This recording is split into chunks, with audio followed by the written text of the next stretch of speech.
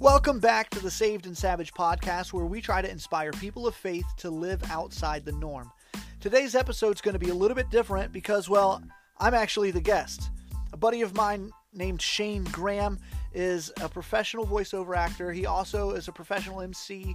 He's worked some of the fights that I've been in over the past few years, and he asked me if he could interview me for his podcast, and I decided to use the audio from my podcast to give our audience a better look at who I am and why I am, all those kinds of things. So today we're going to be talking faith, we're going to talk fatherhood, we're going to talk about fighting. This is the Saved and Savage podcast. Hey everybody, welcome. Today we are going toe-to-toe with the fighter and father, a pastor and a podcaster. Ladies and gentlemen, Mr. Preston, the pastor of Disaster Hawker. How you doing, Preston? Hey man, I'm doing great. I'm staying busy during all this mess, and just having fun. Absolutely. So thank you so much for your time today. I really appreciate it. And I want to get to, we got a bunch of questions for you, but I want to start off with, let's start off with first things first. Preston isn't your real name, is it? Is it? It's my middle name. So yeah, I go by my middle name. My first name is actually Richard, which is like a family name. There's a bunch of like Richards in my family, but I was named after my great grandfather. He was Richard Patsy Hawker, so we're very Irish in our family. And my parents wanted to name me after him. He was a really good guy, and they wanted to kind of honor him.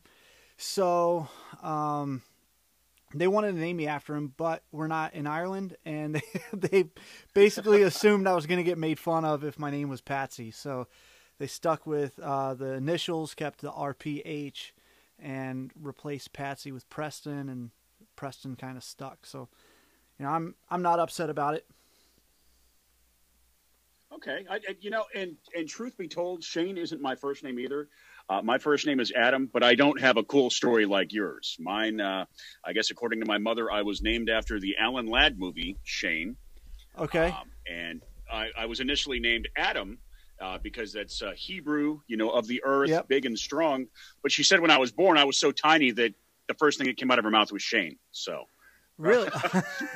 Yeah, that's my story. So I've always been known as Shane too.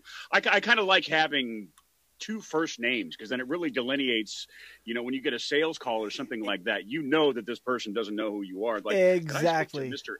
Exactly. So I kind of dig that.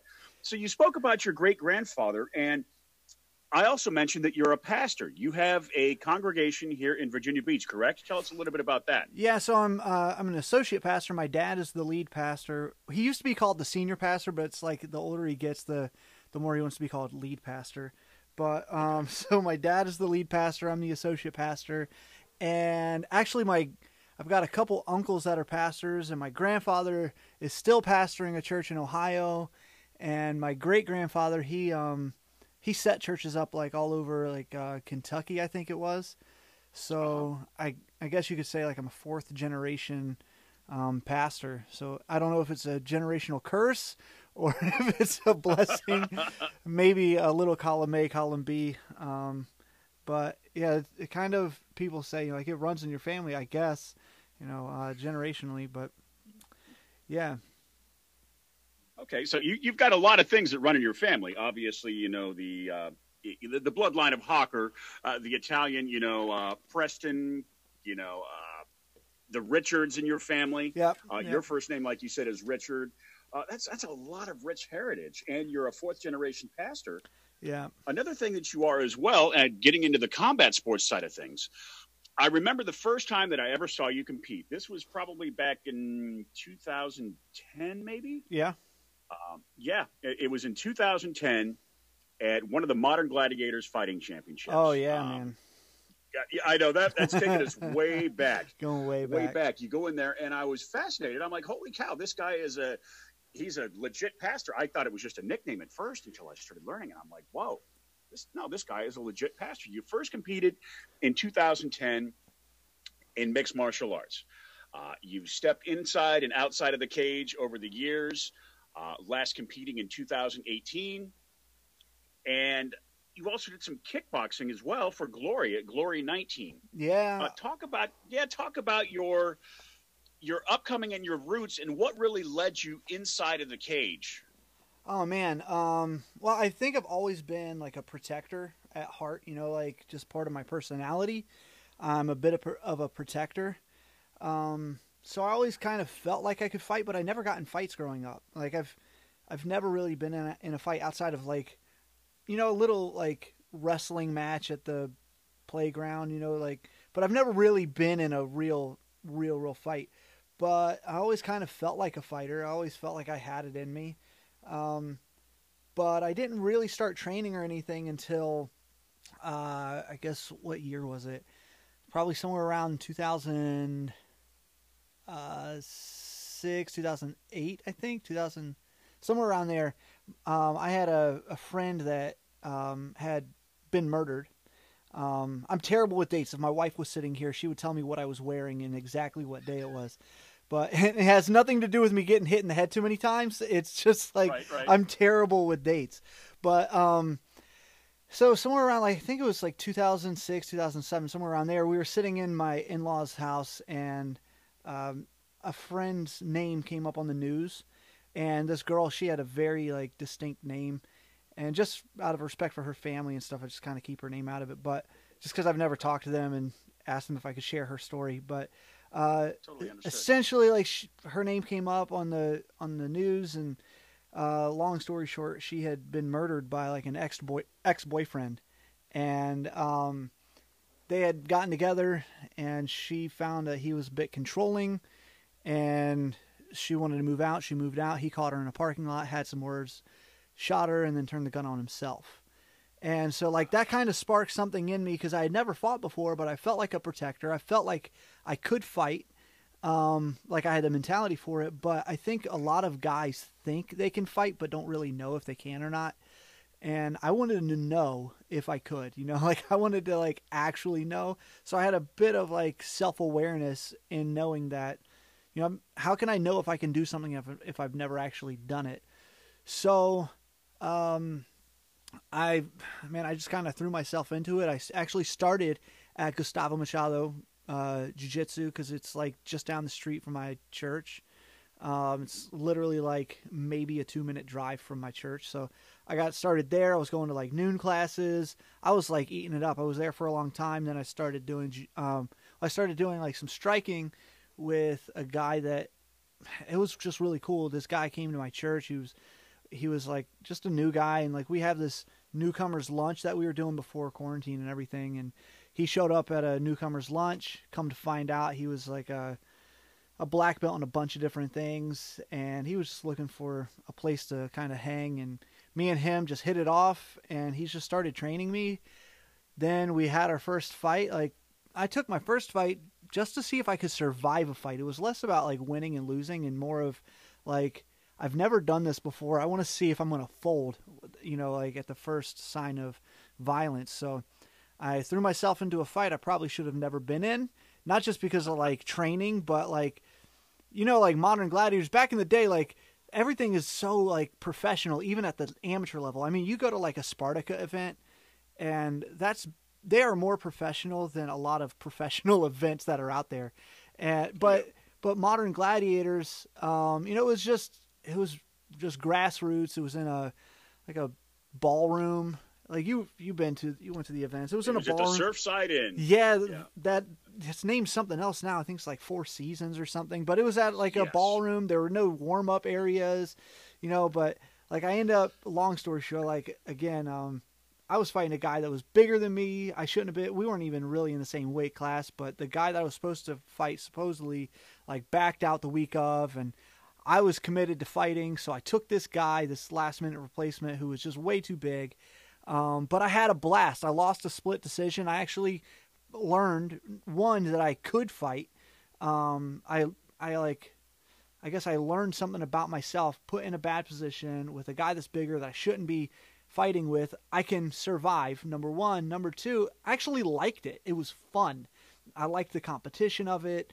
I liked the adrenaline rush. I liked the camaraderie, even after the fight. Like, a lot of people don't understand like the camaraderie. I got to get that word out. That happens between like two guys that just try to punch each other's faces off. You know, a lot of the times when it's done right, those two guys end up walking out of the cage, you know, friends rather than enemies. And I've got so many of those kinds of stories with opponents, like Mike Pagano. Man, I love that guy. And we've tried to knock each other's teeth out, but like, he's such a good guy. I'm talking to him all the time, and so that's how I got started, from kind of a place from trauma. But I kept going because I found out that I really like it, and I enjoy myself. Cool. Now, but even before that, another part of your rich family history was wrestling. Yeah. Even before you stepped inside of the cage. Talk to us a little bit about that and how far back that goes. All my uncles wrestled. My dad wrestled. I started wrestling in middle school. I didn't really wrestle so much through high school because it really becomes a job. And I knew that at that point in my life in high school, I wrestled in my freshman year of high school. But at that point in my life, like, I knew that I wanted to work in the church. I knew that, like, there was the term that a lot of Christians use, like a calling in my life. Like, I really felt like I was called to be a pastor. I didn't really feel called to be a wrestler. And so when I was kind of faced with this decision of, you can really kind of only do one, you can't do both, because the commitment for the wrestling team where I was at, the school that I was at, like, it was just so high. Like, we were getting to school at like 6 a.m., training for like a morning practice, and then we had practice right after school until 7:30 sometimes. And I've got church that I'm a part of. I'm like part of youth group and like all these different ministry teams. And it came to a point where I had to choose one, and I ended up choosing church, but which I on one side it kind of feels like a little bit of a regret. Not that I feel like I made the wrong decision, but I regret having to be put in the position that I had to make a choice.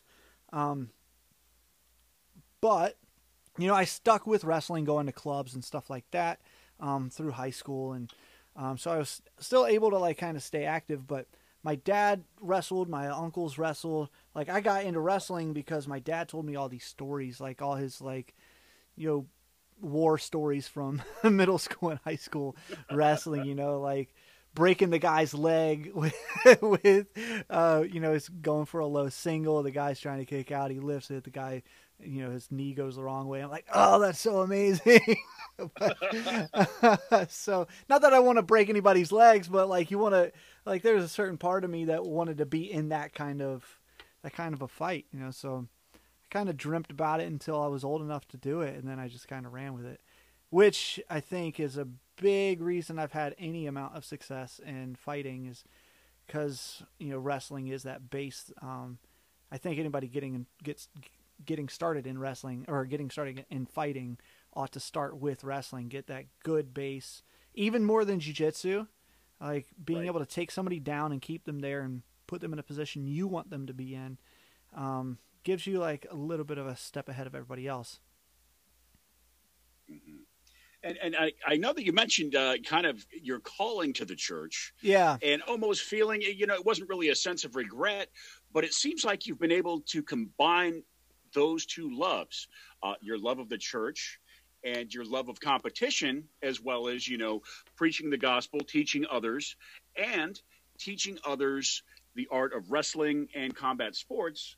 You have a fight club in the church, don't you? Yeah, we haven't been able to train through quarantine, but yeah, we've trained a number of fighters right at the church. I did Army combatives training for Fort Story years ago, and when they shut down their program, they actually gave me the mats, which was incredible.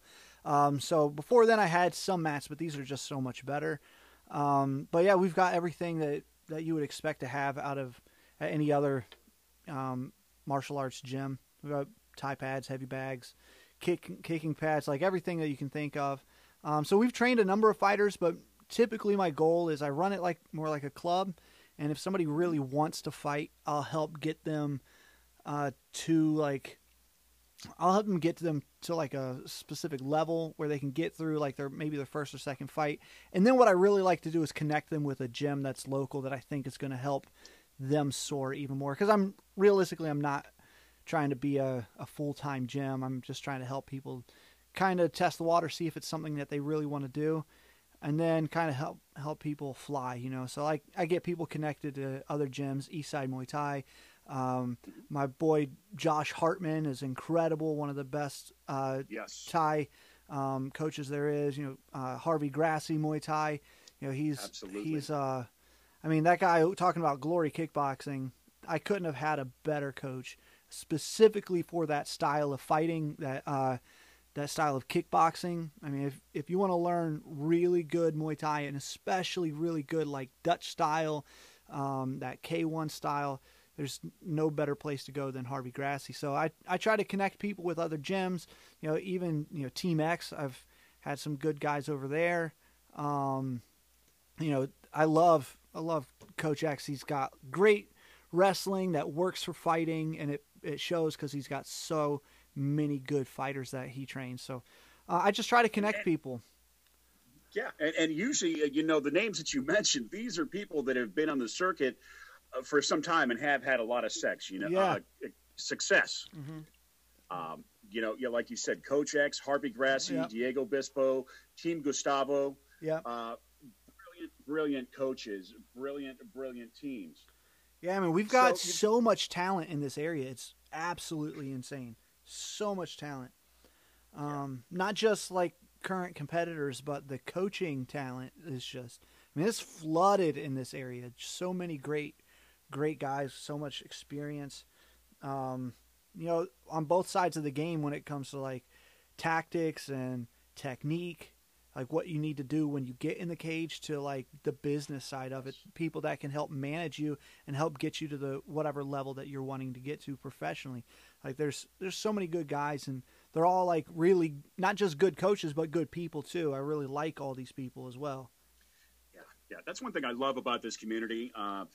You have some absolute killers in there, for lack of a better term. I mean, these are not people that just, you know, wake up one day and say, hey, you know what, I've gotten into a couple street fights, I want to go in there inside the cage and punch somebody in the face. So this is actually, you know, and that's what a lot of people miss is they see, just a couple guys punching each other in the face. But no, the amount of training and dedication and hard work that goes into it. And it's not about beating up your opponent. It's like you said, about testing yourself. Yeah. And, you know, it's a one-on-one sport. Yeah.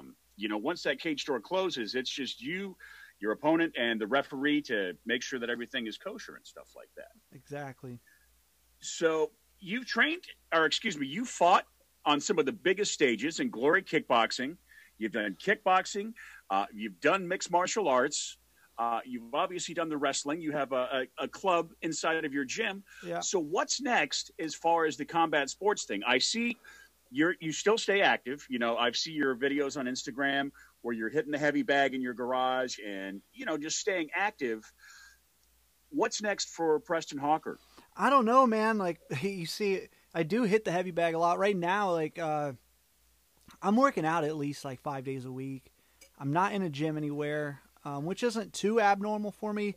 My coaches know I stay really busy. I stay super busy. So I genuinely don't always have time to like go to a specific gym and stay committed to that gym outside of, you know, 8 weeks of a fight camp. But my coaches do know that like, there's nobody that pushes me harder than me when it comes to like fitness and staying in shape and, you know, pushing myself to become faster and stronger, all those things. So like I stay in somewhere close to fight shape. I might get like around the holidays, I might put on some extra pounds, but I'm pretty good at like really pushing myself and staying in shape. I had a New Year's resolution for 2020. I wanted to compete 3 times. I didn't know if I was going to I was thinking maybe like do some jiu-jitsu, no-gi, because man, I just can't get into the gi. I tried it for so long when I was at Gustavo Machado's place. I tried it for a while, and man, I just can't. I can't get down with the gi.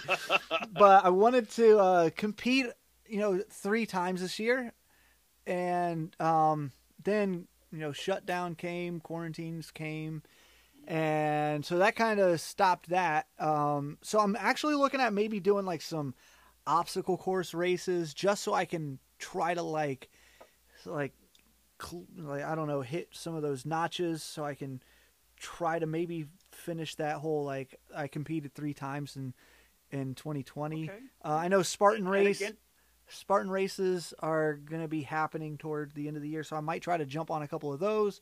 If I can get in like a no-gi jiu-jitsu competition, I'd probably go for it. I haven't really been wrestling or rolling with anybody, so it would be super ugly. But I'm pretty committed when I try to make like resolutions. I'm pretty committed to trying to like see them through. So I'm not done fighting. I've had people ask me, "Are you done fighting?" I'm not done at all. I really like connecting my competitions to like charities and things. So yes. so if something like that, if like my last fight was to help raise money for the Ukrainian Orphan Project. It used to be called Victor's Voice. They changed the name. But if I could connect with them again, and because they're doing such great work still. That family that adopted the one girl that I was raising the money for in my last fight, they're actually getting ready to go pick up 2 new girls that Wow. they're able to adopt. They've been able to adopt throughout, this whole pandemic, this whole crisis. They're still like doing stuff from home, and like, so they're actually gearing up. I just talked to the mom like 2 days ago. So I talked to Cindy. She was actually on my podcast, but talked to Cindy a couple days ago, and they're getting ready to go pick up these 2 new girls, which is incredible. So if I could do something to help raise money for that, I would totally jump on it. So I'm not completely done yet. I'm just 35. So I know that typically fighters have short shelf lives, but I haven't been hit in the head too many times. I get hit kind of very rarely, unless the last name of the other guy is Pagano. I don't get hit very much. But, that was a fight. That was a fight of legend. I've gone back and watched that fight more have than you? once. Yes. I Oh, love man. Mike. Mike's a Me great too. guy. He's such a good Very guy. happy for him and Tara. Mm-hmm. Tara. Yeah. Yep. No. Tara. Graf. God bless it. I had that whole thing because Graf. I remember one fight.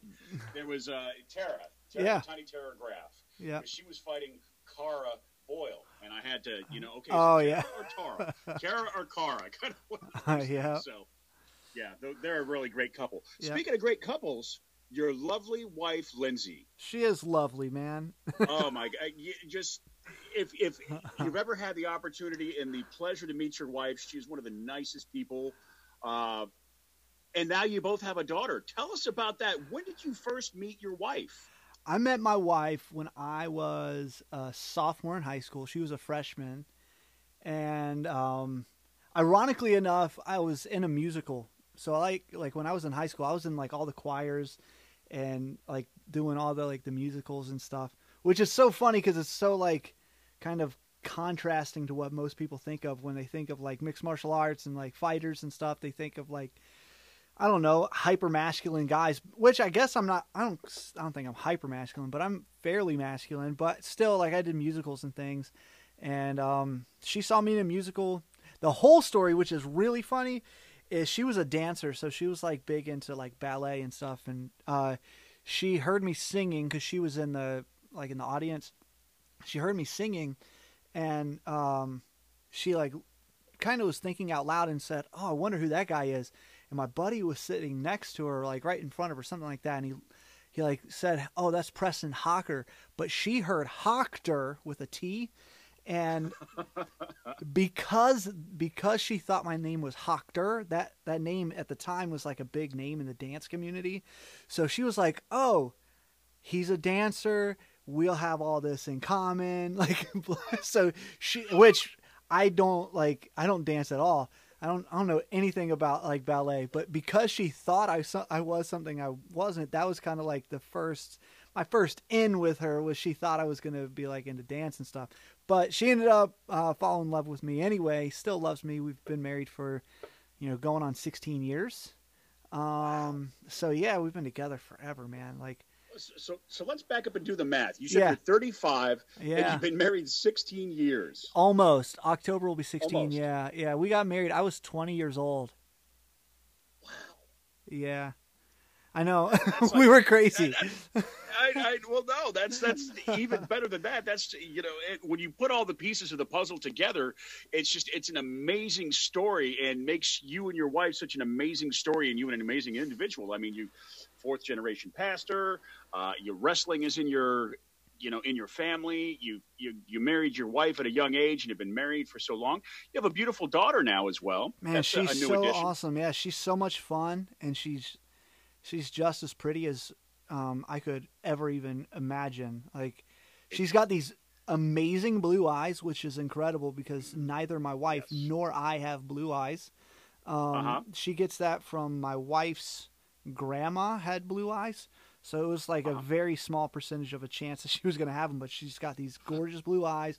She's just as smart as she can be. She's about to turn 3, but she counts in like 4 languages. Wow. She speaks some French. She's like smarter than me already. Like she's just a genius. I mean, I think a lot of parents think their kids are like really smart, but like mine really, really is. So, but she's so funny. Like, she says the funniest things. She's got like great comedic timing. Just so funny. She's so funny. We tried for like 10 years to have her too. That's kind of a backstory that a lot of people don't know. So we tried for a real long time. And if anybody ever like follows my Instagram or my wife's Instagram, my wife's so much better at it. Her pictures are way better than mine, but you'll notice that we like to travel, and that all happened from like when we couldn't get pregnant. We decided we would give ourselves like a consolation prize every year we didn't have a kid. We would go on some trip because we knew once we had a kid, we'd have a hard time going on these big trips. So we decided to go on trips, and we like started with England, and we did Paris, and then every year we just pick a spot. And normally we pick a spot that just happens to be not so expensive that year. That's kind of how we like, we like, my wife goes on these apps and finds like where the cheapest place is to fly. And out of all the cheap places, we pick one. So, we've been to a bunch of really cool places, and now we just kind of travel with her. So like my daughter has a passport, and, she's gone to a bunch of places already, and, it's just fun. We try to like just stay living life, you know? You betcha. You betcha. How is and I know how it. My daughter is going to be 20 here in October, and I remember how it was for me when my daughter was born. It totally changes your life. I mean, your perspective on life changes. Everything. I don't know. It's like a switch is hit, and you just start looking at things differently. Yeah. How has this affected you? Being a father now, all of a sudden, you're kind of coming full circle. Yeah. How's it affected me? Like, I don't know. I mean, I don't know. I've wanted to be a dad for so long. Like, I was ready to start having kids like the year after we got married. So I wanted to be a dad for a long time. I think part of it is I've got such a great relationship with my own dad that I kind of wanted to have that kind of experience from the other side of the table. And I was a little afraid, if I'm honest, I was a little afraid to be a dad of a daughter. Because like, I don't know, it's just different. It was like something I'd never had to do before. But man, I agree. But now that I've got a daughter, I don't even know how I would be with a son. Like, I don't even know if it would be the same. It would be a little different. Like, I'm a coach, so like sometimes I'm afraid I'd be like too tough on it. If I had a son, like I'm gonna be too tough on him or something. I don't know. Interesting. So, do you see your daughter kind of going down maybe the path that you did? Are you going to start her in, combat sports, self-defense, and things of that nature? I am so sexist. I hate to admit it, but she's so pretty. I don't want her to fight. Okay. I want her to learn how to like defend herself.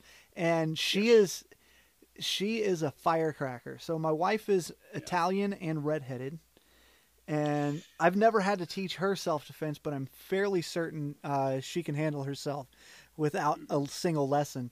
And my daughter doesn't fall very far from that tree in that, like, funny story. When she was like 18 months old, we were at a little playground in Lynn Haven Mall.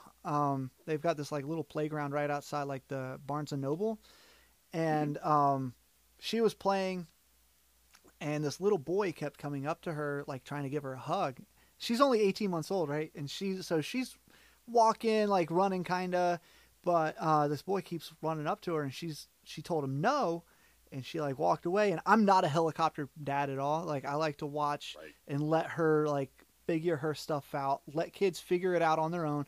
If they need help, if somebody like steps out of line, then parents step in. But I like to let her just kind of deal with it. If she can learn how to deal with it when she's like 18 months old, then like maybe she'll be better at it when she's like in elementary school and she's having to deal with like real bullies and stuff. So this boy won't leave her alone, and he walks up to her. And I notice he's trying to kiss her. He leans in to give her a kiss, and she like pulled this punch from her back pocket. Like she hit this kid so hard he fell like a tree. Boom! And like, so I run over. Part of me is thinking, "Oh, that's so amazing! What a great punch!" Like I don't know if I'm supposed to be scolding her or what. And then I look up, and this little boy's mom comes running over, and luckily she spoke up before I said anything because I had no idea what I was going to say. But she was like, "Don't worry about it. He deserved it. He got what he got." Oh, thank God. But like that's kind of her thing. Like I think she's going to enjoy it. She's in the room most of the time when I'm wrestling. So when I'm teaching like a wrestling class or like a private lesson, she's in the room. She goes on runs with me like every morning. I've got a jogging stroller, and like she thinks it's her job to tell me when to slow down or when to speed up because I do like interval runs. So like I'll jog, walk, sprint, and so she thinks it's her job to tell me when to walk and sprint. And so she's like kind of a part of the whole thing. She really enjoys it, and I'm not sure. I wouldn't mind if she wrestled, especially because girls wrestling is really on the rise right now, and lots of colleges are picking it up. And so like if she wanted to wrestle, I think that would be cool. I just don't want her to get punched in the face. And maybe I'll just like hook her up with Miranda Maverick or Tara or something like that. That's a great idea. I've got some female wrestlers too from like that I've coached over the years, that like Rika Busa. She's a phenomenal wrestler. She's actually back in Hungary now. She's actually like an Olympic hopeful for 2024. She's just like in 8th grade right now, but she's already catching eyes. So maybe we'll hook her up with her for like wrestling. I'll have to like tag Rika in this when it posts. And do you see your daughter eventually becoming a part of the church and taking a more active role in that, similar to how you have under the tutelage of your own father? Well, if it comes to just being a part of the church, 100%, I hope so, because that's kind of our call. Everybody as a Christian ought to be an active member of the body of Christ. So like the church is the physical body of Christ because Christ is gone. So like the church has to be hands and feet and noses and mouths. We have to be the active body of Christ. And if we aren't doing things, then essentially Christ isn't doing things in a way. So I expect that she'd be an active member of the body of Christ. However, I don't know that I would wish that she kind of like makes a career out of it, works if that's her job. I don't know if I would hope that on her, because man, it kind of is a lonely road sometimes. Because especially like, I don't know, it's a lonely road sometimes because some people think they have to be somebody they're not because you're a pastor or something. So like a lot of times I don't mind telling people that not telling people that I'm a pastor until they've known me for like a month or so. And then they're like, "Hey, by the way, what do you do?" I'm like, "Oh, I'm a pastor." Like, "Oh man, I'm so sorry for X, Y, and Z." I'm like, don't apologize to me for being real. I'd rather people be real. I'd rather hear the bad words, and I just embrace like realness, vulnerability, transparency, all that stuff. And because I like real people and real friends, and I don't want people to be my friend because they think they're going to get to heaven out of it. So I don't know if I'd want her to work in a church, but if that's what she wants to do, if I've got lots of experience and be able to kind of walk her through that as well. Fascinating. And if anybody wants to learn more about Preston, the pastor of disaster, go out and find a movie called Fight Church. Oh, man. That movie was produced in 2014. And you kind of go into a depth a little bit more about, your consolidation of faith and fighting. Yeah, so that movie was a while back. Yeah, that whole movie was just, they followed 4 pastors that were either competing or had previously competed in mixed martial arts. And I happen to be one of them. But yeah, we just looked at mixed martial arts specifically as a sport and whether or not Christians ought to be doing it. And most specifically, pastors, if they should be competing and training and supporting it. So yeah, it's kind of in depth. There's a couple of my fights on there, actually fighting Mike on that show, but Yep. Yeah, it was a And fun then the experience. climax of the film. Yeah, it was a fun experience overall. Yeah, that was a cool experience. I was glad to have a small part of that in saying that this is pastor versus pastor. Oh yeah, you did say that. Yes, I did. So Yeah. I've touched on the fighter and the father. I've touched on the pastor. But what about your latest passion? Podcasting. The Saved and Savage podcast with Preston Hawker. Talk to us about that. Well, I've been wanting to do a podcast, or I guess I could say I've just been feeling like I should be doing a podcast for a while now. And then everything got shut down, and the Holy Spirit told me, there are a lot of people out there that are looking for something to listen to, and now is the time to do a podcast. So, man, I had no idea what I was doing, and I now know a little more than nothing about podcasting, but I just keep learning, keep messing up, and trying to do it better the next time, with everything from audio to social media to everything. But it's been really fun. It's been a really cool experience. I've gotten to talk to some of the really big names in our sport. I got to talk to Rory McDonald. He was my first ever interview, which was nerve-wracking. But, God told me to go after big names. He wanted me to build the audience from the top down, not the bottom up. And the Holy Spirit was just telling me, go after these bigger names first before you go after little names. And so I was like, all right, what's the worst thing that happens? I write all these people and nobody responds. That's the worst thing that happens. I guess worse would be they tell me, no, you're stupid. And you have no business doing a podcast. But even then, words have never really hurt me too much, especially from people that I don't know. So I was like, oh, whatever, I'll just throw it out there. So I messaged a bunch of people, and Rory was the first person to respond and be like, yeah, let's do it. And so I thought the worst thing that would happen was he would say no or not respond. Then I experienced the terror of having to write questions and put my stuff together and then interview somebody that I've watched fight, a dozen times and I put this guy on a pedestal because he's one of the best to ever fight in the 170 division. And now I'm talking to this guy face to face and asking him questions. And now I've got all these things, what happens if this goes wrong? What if my Wi-Fi shuts down? What if all these things go wrong? And I'm having to work through it. But, it's been fun. I've talked to him. I've talked to Benson Henderson. Some names that other people might not know so well, but a guy named Tony Blauer. I've been following him for a long time. He's a self-defense guy that I've been following since before I ever started fighting. Just tons and tons of people that I've been able to talk to and get to know and hear their stories and get their take on things. I talked to Art Jemerson. He fought in the first UFC, and so we're trying to put together like a series of shows with all of the guys from UFC 1, talking to all these different guys. So it's been a really good experience overall. I have no idea what like the end game is. But I know like beyond the podcast, we're trying to build a community of believers who are living outside the norm, like doing things that are difficult, not letting fear control our lives.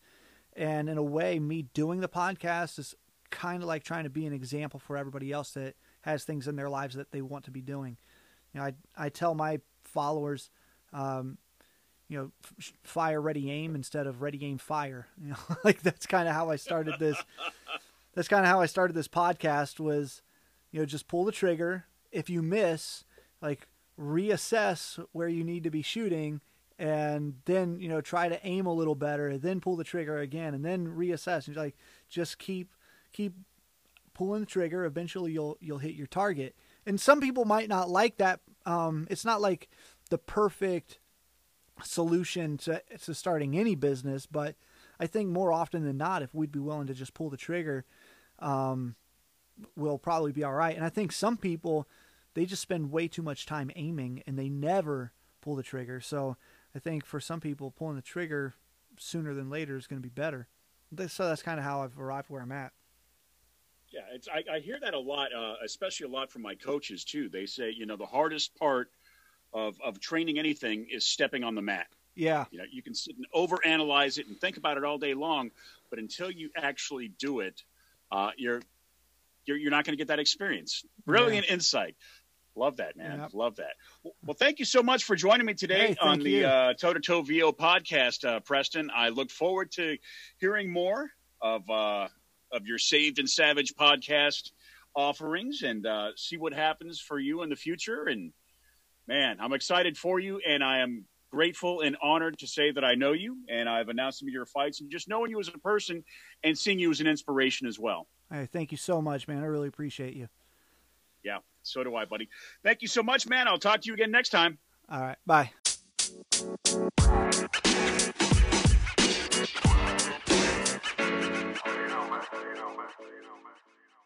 Hey, thanks so much for listening to another episode of the Saved and Savage podcast. I recently realized that I've got some subscribers from all around the world. We've got some in Australia and South Africa, Guatemala, Kuwait, just literally all over. If you're one of those subscribers, I really want to talk to you. If you could DM me on our Instagram at Saved and Savage, I'd really appreciate it.